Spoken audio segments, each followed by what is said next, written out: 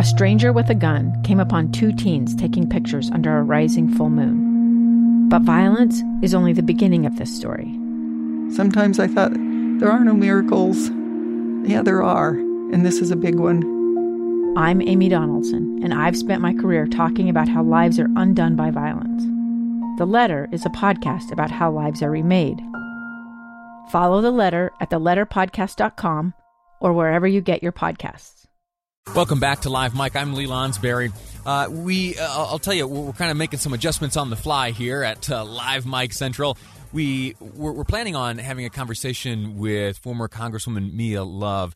She right now is, I think she's driving through a canyon in Sanpete County, and cell phone reception may be a little limited. But what we were going to discuss with her, and we will be having a conversation in the next segment with the Alliance for Better Utah. There have been some complaints lodged against Burgess Owens regarding some campaign receipts. The FEC is pretty clear on limitations on how much money you can receive from an individual. Well, sometimes those individuals will send you donations in excess of those limitations, and there is a process to refund that money, and many candidates find themselves in that situation. You can, when discovering that you have received more than the campaign limit, the dollar amount limit, you can do a few things. You can, number one, just say to the contributor, nope, sorry, you have exceeded the amount you are able to donate to my campaign, and then refund that money to them. Or should you, from a previous campaign effort, incurred some debt, you can use that money then to, you reallocate it and put it back. Well, the Alliance for Better Utah in 2018 lodged a very similar complaint against then Congresswoman Mia Love, who was in a contest against then Mayor Ben McAdams to retain her congressional seat. And it is today that we are learning of a very similar, if not identical, complaint lodged against Congressman McAdams' current challenger, Burgess Owens. Joining us on the line to share a little bit of her experience and how she assesses the situation today is Mia Love. Mia, thanks so much for joining us. How are you? Hi, Lee. How are you doing? I'm all right. Thanks for making the time for us. So we've explained more or less in blunt terms what exactly is going on here. What's your assessment? Well, look, Lee, you worked in the congressional office before, obviously on the official side, but you know as well as I do that candidates can't control what comes into the account, but they are required to follow FEC rules and return any donations that do not comply with the FEC laws. So candidates and members most of the time, or should, I know I did, have a compliance firm that manages campaign donations, and then they balance that account after those donations come in. And as far as I can see, Burgess Owens hasn't missed any deadlines. If this seems familiar to anyone, then you're exactly right, because the exact same thing was done to me. The Alliance for Better Utah filed a claim that I illegally raised $1 million, which was not true. And I was fortunate enough that I received an email from the FEC stating that they require no corrective action from my campaign. But once again, the Alliance didn't care, and they wanted to win the race. So even though it wasn't true, they went on with it. They didn't apologize. Nobody from the McAdams camp apologized. And now they're doing the same thing to Burgess. And it's really off-putting. I mean, it's really, this is the type of dirty politics that people do not like, and it's completely uncivil. It's not really bringing in the civility and, what we really want to talk about, which is policy and people's position on different issues. In your experience, a few years back, when the complaint was filed against you with the FEC, what was the timing of the filing of that in terms of proximity to Election Day and such like that? I believe it was like within 3 or 4 weeks, and these complaints are filed during this time because it takes the FEC a long time to come up with their results. It takes them a long time. They're backlogged. They don't even have enough commissioners right now if a complaint was filed. So this is a tactic that is used because you can't really get a clear answer from the FEC until long after the campaign is over. But once again, like I said, I was fortunate enough that I actually received an email, which I released to everyone, that stated that there was no corrective action needed. Most people won't receive that. I think that the FEC, first of all, this is one of those things that I think is just a waste of money and a waste of efforts, because there are people who have really need to be investigated by the FEC, but they're backlogged because this is used as a campaign tactic. And like I said, it's off-putting. It's incredibly similar. And you got to look at the common denominator here. It's just, like I said, off-putting. And I think that everyone should look at this and say, what's the common denominator? And, we need to just reject this and start and getting us back to a nice civil campaigns again. Maybe not nice, but at least civil and respectful. Last question I'll ask for you, Congresswoman Sure. Love. What is that common denominator?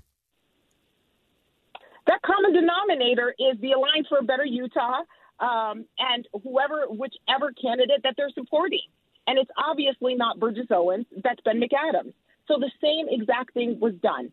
And I just think we need to call it what it is, recognize it, and reject it. Mia Love, thanks so much for your time. Thanks for your insight here and sharing the details of your experience 2 years ago that we are seeing in part repeated here today. Thanks again for your time. Appreciate you, Lee. All righty. We're going to take a quick break here, and when we return, we will be speaking with who Mia Love is characterized as the common denominator, specifically Executive Director Chase Thomas with the Alliance for a Better Utah. My guest next on Live Mike. I'm Lee Lonsberry, and this is KSL News Radio. Welcome back to Live Mike. I'm Lee Lonsberry, final segment of the 1 o'clock hour. A lot of ground to cover still on the program today, including a question that we will ask and hopefully get answered for you in the next hour. And that question is, can you change your vote here in Utah? Once you have cast your ballot, do you have an opportunity to, maybe you come across some new information or you have some sort of new understanding? Can you change your vote before Election Day? I'll give you a spoiler. Not likely. We'll get the details, though, from the Director of Elections for the state of Utah just after 2 o'clock. Right now, though, I'm joined by Chase Thomas, Executive Director for Alliance for a Better Utah. A press release came across my desk just yesterday, and it was from the Alliance for a Better Utah, and it pointed out a New York Times story which described a situation in which 4th Congressional District candidate Burgess Owens finds himself regarding some campaign contributions. To explain that and where the Alliance fits in this whole story is Chase Thomas. Chase, how are you? Welcome to the program. I'm good. Thanks for having me on, Lee. Tell me the story from your perspective. So we saw the same New York Times story, which yesterday they announced, or I guess alleged, that Burgess Owens, the candidate for CD4, had about $135,000 in donations that were illegal contributions, or that were more than the amount that individuals can give to candidates during elections. Individuals can give about $2,800. Can give exactly $2,800 each, and this number represents kind of a total of donations that exceeded that 2,800 individual contribution limit. Exactly. Okay. Sorry to interrupt. Go ahead.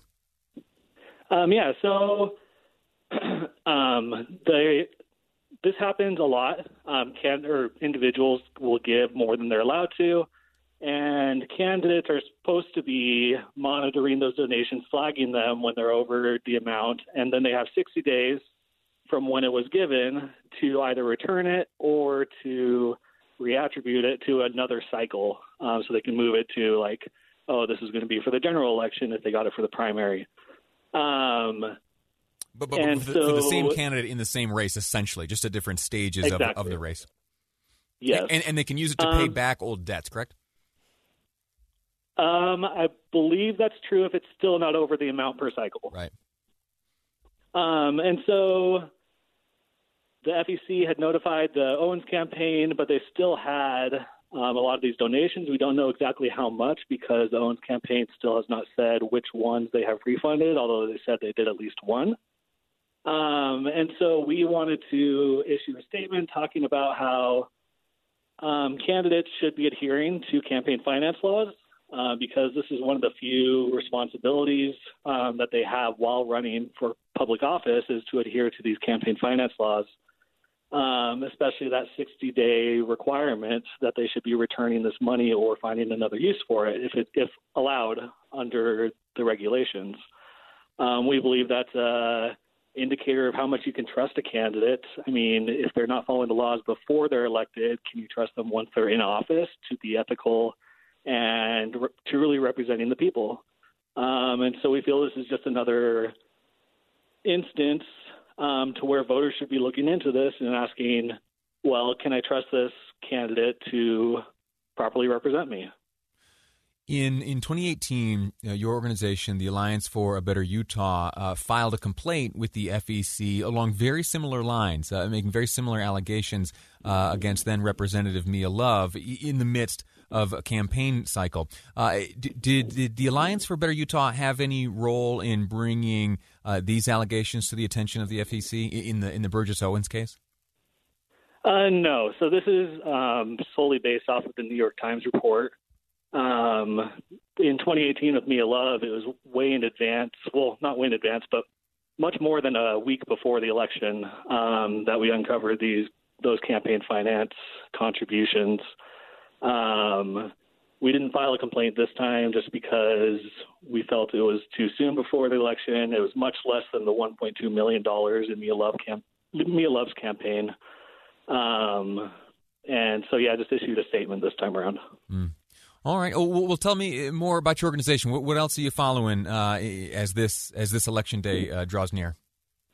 I mean, a lot of what we're just following is public statements from candidates. We've done a lot of education around the constitutional amendments, so making sure that people understand those questions that are going to be on the ballot and what they mean for a yes vote or a no vote. And then also just getting ready for Election Night Live. We're going to be putting together a live stream for Utahns to follow and get updates on the local level, as well as be able to chat with friends and other members of the community. So just waiting for the few days to pass until it's all over. Very good. Chase Thomas has been my guest, executive director for the Alliance for a Better Utah. In 2018, just to summarize, in 2018, there was a complaint filed against then Congresswoman Mia Love in her race against Ben McAdams. The complaint essentially was that more than the legal limit of campaign contributions had come in.